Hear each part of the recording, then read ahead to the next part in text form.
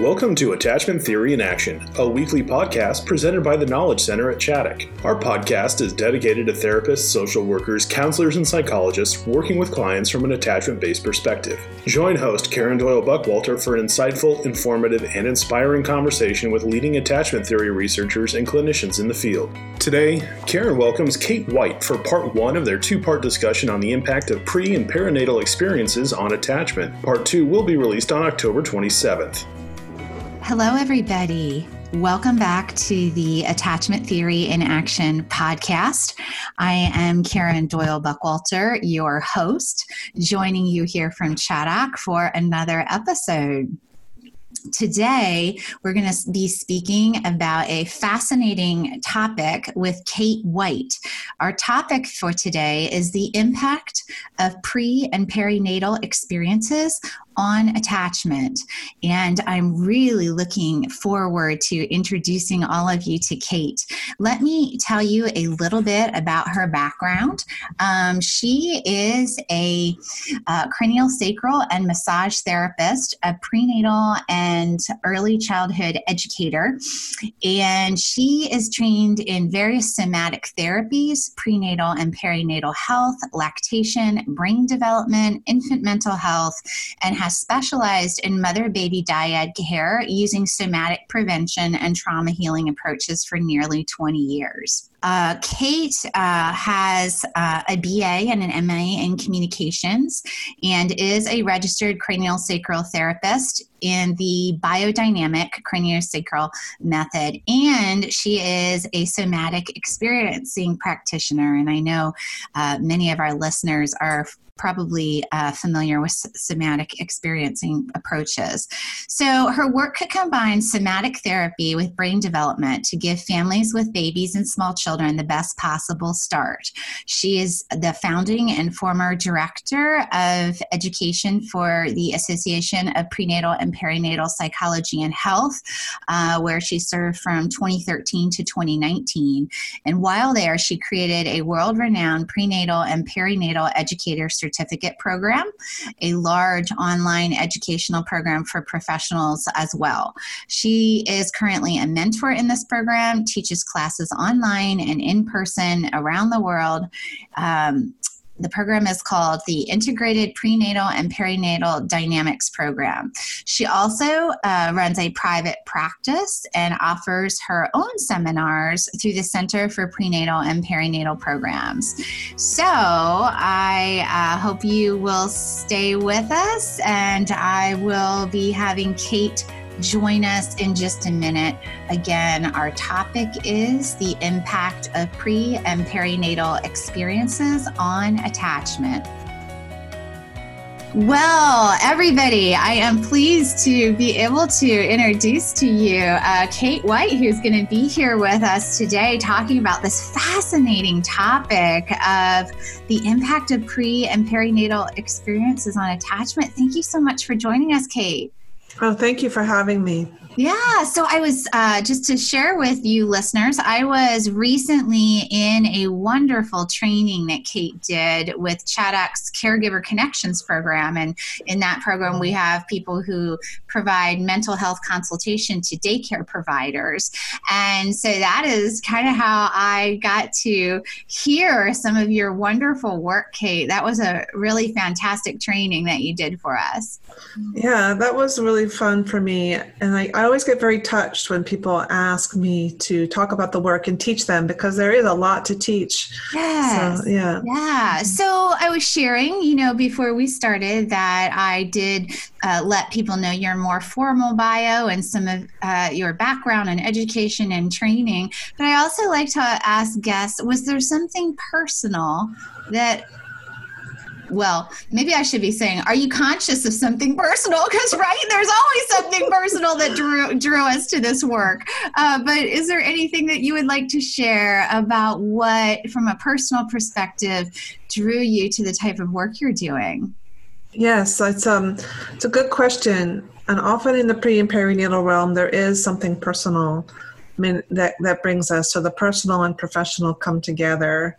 Often, for people who discover our paradigm, it has to do around their own childbirth, giving birth themselves, or coming across the evidence of the early paradigm that babies are conscious, that babies are aware and sentient. And for me, that moment was a woman that came in my office. She was referred to me for the biodynamic craniosacral therapy and body work. And she read my intake form at the time, and there was a question on there that, what was your birth like? Because in our paradigm of working with the body, especially the cranium, we know that the compressions and the force of birth is registering in the body. Like the birth is a never-ending event. It's a lifelong event. It's always reporting our earliest experiences. And for the longest time, people didn't believe that. Mm-hmm. And now they're getting it. They're believing that, yes, these early experiences do register in our bodies, and that, in fact, they inform our neurosequential, adaptation sequences. They inform the way we learn, the way we see the world, the way we come into relationship, all these things. So this woman, she said to me, I'm here for really palliative care for trauma, but what I think is that this lifelong depression I've had has been because of my birth. And her birth story was that she was a very big breech baby who nearly died during birth, and so did her mother. They both survived. But while I was holding her and working with her body, I began to have panic attacks, and I had no idea why.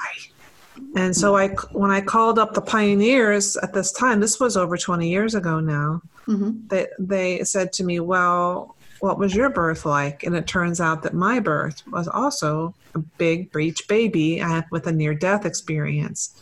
So somehow the level of shock in her body was igniting the shock in my body, and I had no idea that could happen. And that set me on a lifelong journey until I'm sitting in this chair with you talking. I mean, you saw what I presented at that in-service where you got a chance to be, but it's taken me 20 years.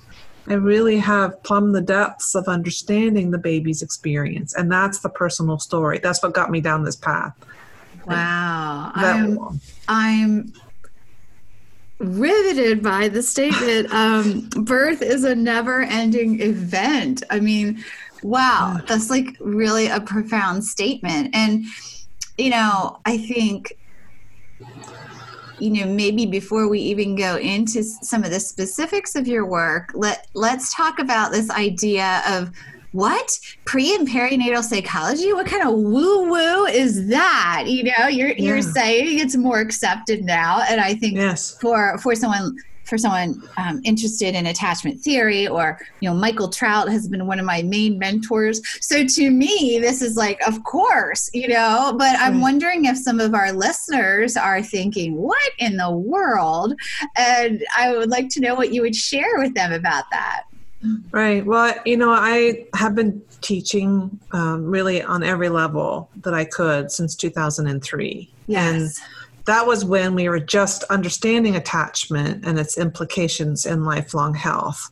Yes. Even though we'd studied it since the 50s, we were just getting, this is informing how our couples relate, and we can track it as it comes across in the generations, and we know that we can predict attachment styles, and people went into the nuances of it. I mean, it was really great. And then then there was mirror neurons, but what were those? And I was teaching and attending to the mother-baby dyad all during that time, and holding space and learning, going ever deeper with our luminaries and pioneers to try and understand this paradigm. And then now it started showing up in the baby laboratories, that babies are sentient, that babies are conscious, that babies are intelligent. To see Alison Gopnik show up on documentaries and say, these scientists in the crib, I mean, they don't come out of the womb just all of a sudden being curious and have capability. They have that in utero. Yes. Well, so, I think the thing I'll say to your listeners, if, we could go into the minutia or in the weeds, as they say. Yes. But I will say that I was at a fetal brain symposium with the Fetal Brain Institute from Children's National Hospital in the fall.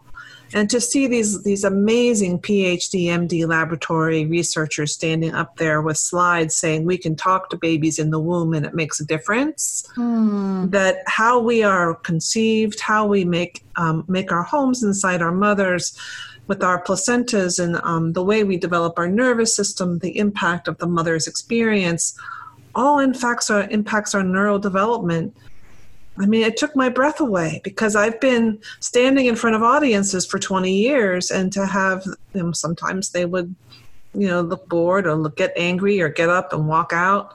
And now they listen. Now there's people like Catherine Monk at the Columbia University, or Martha Welch, or Patrick Wadhwa, or his prodigies, all standing up with their research saying, yes, the lifelong health of our people really starts with the baby's experience of coming into form, pregnancy, and being born. So affirming for you to hear this, based on, all the work you've done around this issue. Mm-hmm. Yeah, well, I think that I went into sort of this big mode after I saw that they say now that how we are born and how we are received, and then our earliest experiences can influence the expression of huge mental illness, which, heavy schizophrenia and bipolar and autism and, some of the major other mental, or, I guess you call them psychological challenges like narcissism and what's the one, borderline. I mean, I saw all the research there, and then the impact of the microbiome on the brain and all these things that can start when we're babies. And of course, you and I know, and those of you who are out there listening for your podcast know, that attachment and bonding starts when we're babies. Mm-hmm. So all this can be actually prevented and treated right away if we can really understand that how we are conceived, carried, and born, and then come into relationship after birth. It really matters. It can make a huge difference in our neurodevelopment. Yes. Well, and I know one of the things that you talk about specifically is explicit and implicit memory, and how prenatal and perinatal somatic psychology's approaches, they offer a more holistic view of memory and learning and all of this. And I would love for you to share a bit about that. Mm-hmm. Yeah, that was a part of the presentation, because understanding explicit memory are things that we can cognitively remember, but implicit memory are those things that happen in our bodies before explicit memory comes online. Now, that the left side of our brain doesn't start to report necessarily until we're between 20 and 24 months, when language starts to come online. But we know that we're registering language, and we're registering our experiences of our environment starting in utero, that all of our neurons in our brains, they are developed, and in there they start to synapse actually before we're born. And we know the conditions, like I was just narrating, the conditions of our earliest experiences also inform how our expressions in life. If we are small for gestational age, or we have a placenta that's not well developed, or we have other scary things that happen in utero, which lie in mystery for a lot of us, unless you're trained to see it, all these things register in our body. And the saying, like, the genes are the carpenter, but genes are the architect, but experience is the carpenter. That's the way of it. So one of my favorite researchers at that conference said, we have to get a lot more granular about our environment, which means how we care for the babies. So implicitly, it's all in our bodies. It's how we come into form. It's in the polyvagal theory, all these things that you all know out there, that our biochemistry, our co-regulation with our families and our mothers, all registers in our body. Yes. So that's the implicit memory. And so, of course, we're going to remember how we're born And for the longest time, people were like, there's no way you can remember all these things when you're babies. But the truth of it is we do. We take it in through our neuroendocrine system, our brain, our limbic system, our brainstem, our bodies, our movements, our sensations. All that it's in our body. And so it's a somatic paradigm that informs our mind. And the newest research is what I presented, which is how memory is stored not only in the brain, the hippocampus, but also in the nucleus of neurons, which are throughout the body. Yes. So, yeah. We have to understand that remembering through language is not the only way of remembering. Yes. And, I think that we have this idea that, and even when we look at treatment, like the idea that you could just talk about something, and that's how you would resolve it. That's kind of the typical therapy paradigm, not for a somatic experiencing practitioner, of course, but I'm saying the idea out there, the talking cure, and so we run into two issues here. One, it didn't happen when you had language, and so you can't access language to talk about it. And so, how to work with these implicit memories, and I think is such an important thing that we're learning about in the field. Mm-hmm. Right. Well, that when I presented to you all, I think it was this last week, I mentioned the book Trauma and Memory, which Yes. is my favorite book by Peter Levine. And Yes. in that book, he unpacks 3 case studies. And one of them is a breech baby, a baby born, and how he works with that baby's nervous system, how babies will have gestures and protective sequencing that they want to go through. And often babies will think that, oh, this was intended, this painful thing, and it will create a rupture in the relationship with the mother. So he brought them into relationship and helped the baby make sense of their birth experience. And then the baby was able to be held and bond with their mother in a way that really was health promoting, because he was constantly defending himself, thinking that his mother was, this was part of what was intended for him, when it really wasn't. That's the cool thing about this paradigm, is that what happens often is very impersonal, but then can be taken very personally. Like you said, is there a personal thing? Yeah, almost all of us come to it because of some personal thing, but actually it can be quite impersonal. It can be a difficult birth. It can be a placenta that ruptures. It can be, it can be a uterus that happens to be bicornate, or the loss of a twin in utero, which is very common, or, some kind of other difficulty preconception, or even something that comes through the through the ancestors. So that's the paradigm right there. I just named a lot of things that are in it. Yes, yeah. So talk to us about a really fascinating concept that you teach about called birth sequence, or how birth sets up the way we respond to stress and transitions, because I think that is just so fascinating. Yes, well, this is something that we teach a lot, and I just want to name my people that I've learned from: Ray Castellino, Mary Jackson, Tara Blasco, Myrna Martin, William Emerson, and also, there's Bruce Perry and other trauma specialists that know that there is a sequential way that we develop. And there's a lot written now on developmental needs. We have developmental needs at certain stages of our development.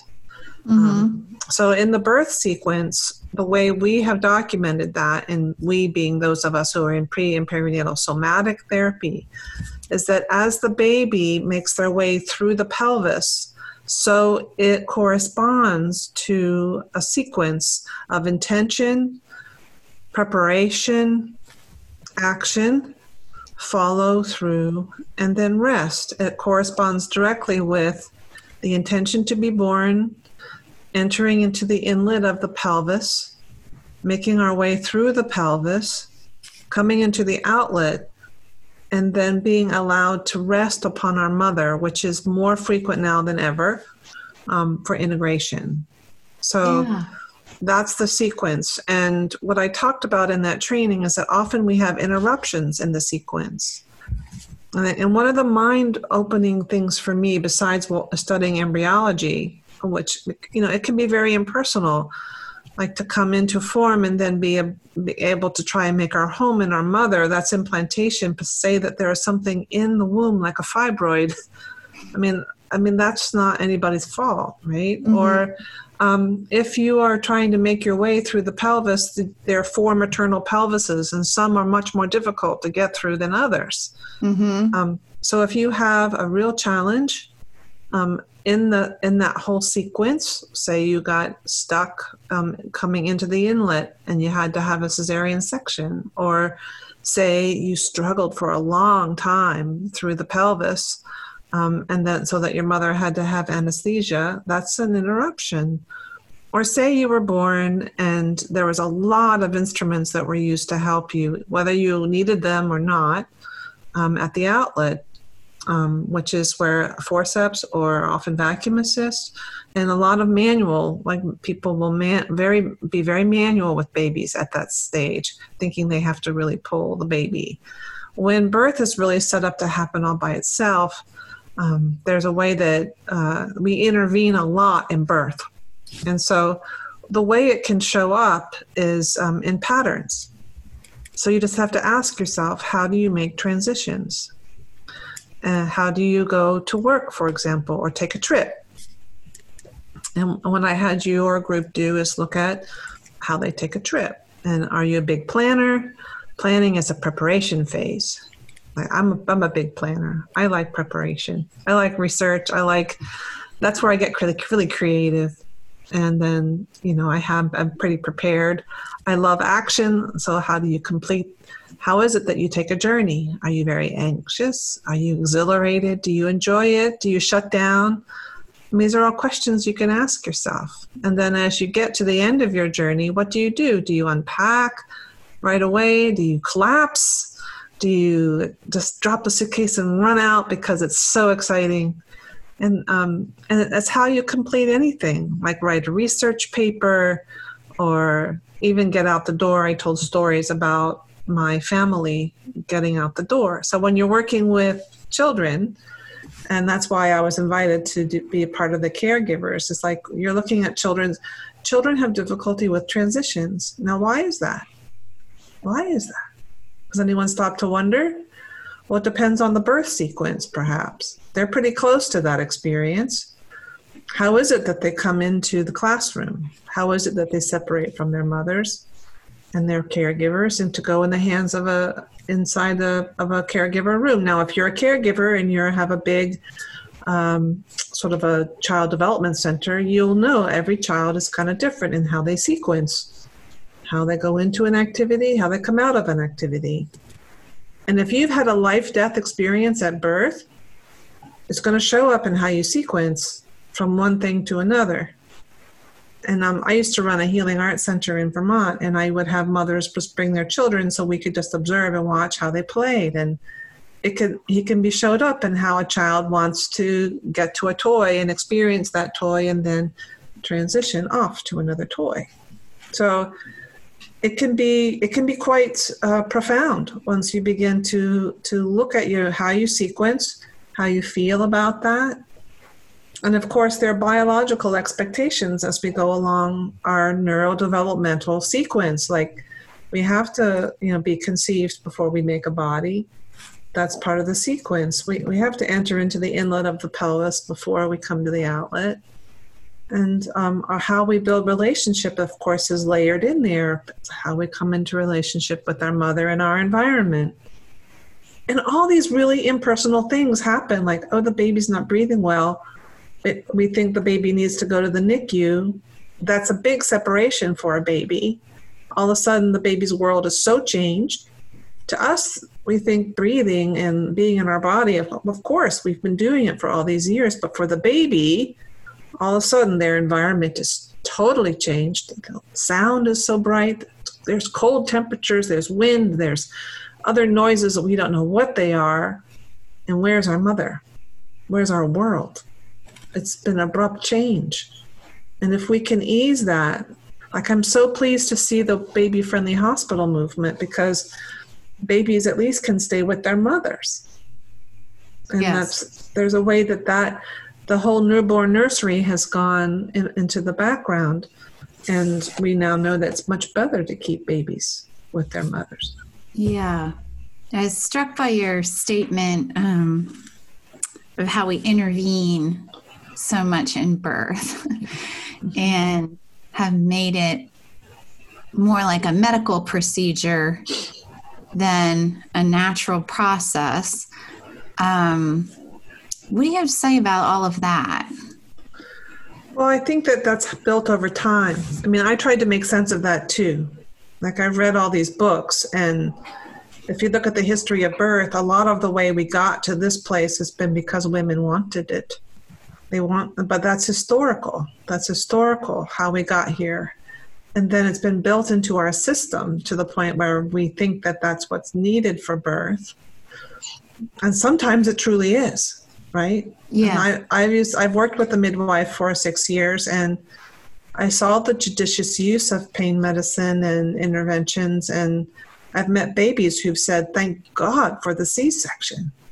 You know, the moms are in grief, but the baby's like, hey, man, you got me out of there. I like that. Thank you. You know, but so, you know, we are at a stage now where for the neurodevelopmental researchers I told you about, the fetal brain, they know babies have experiences.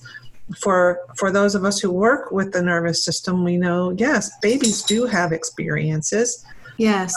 But the last place it's showing up is in medical schools and in the way we receive our birthing families.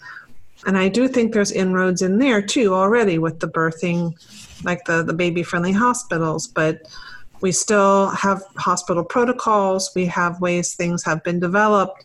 These things are changing. I see them changing in my lifetime, which I never thought I would. I mean, I've been at this a long time, and I thought, this is going to be hard, but I think that people are getting it.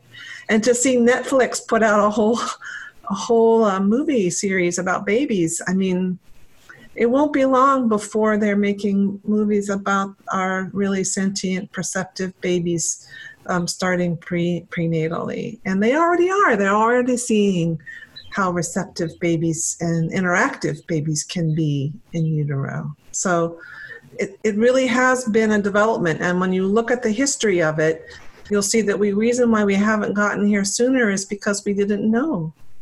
And now we know from looking at ultrasounds and from research and from those really brilliant people like Alison Gopnik and other, you know, psychological professionals. They know that there's things that can happen for us as babies that have lifelong implications. Yes. Oh, it's so fascinating. Well, I see we're about 30 minutes into our chat, and so we are going to take a short break here as we prepare to move into part 2 of this podcast and talking maybe a little bit more about sequencing and also like specific examples of how you have seen behavior impacted by that in case studies. So I'm excited to keep going with our discussion. Well, thank you. This concludes part 1 of the 2-part conversation between Karen Doyle Buckwalter and Kate White on the impact of pre- and perinatal experiences on attachment. Part 2 will be released on Tuesday, October 27th. Thank you for joining us for this edition of Attachment Theory in Action. Please follow our site, tkcchaddock.org, or subscribe on Apple Podcasts, Google Play, Spotify, or Podbean for future podcasts. If you enjoyed our podcast, please leave a review and share with your professional network. For additional resources, training opportunities, and blogs, please log on to tkcchaddock.org. We hope you'll join us again as we continue to explore the world of adoption, trauma, and attachment theory.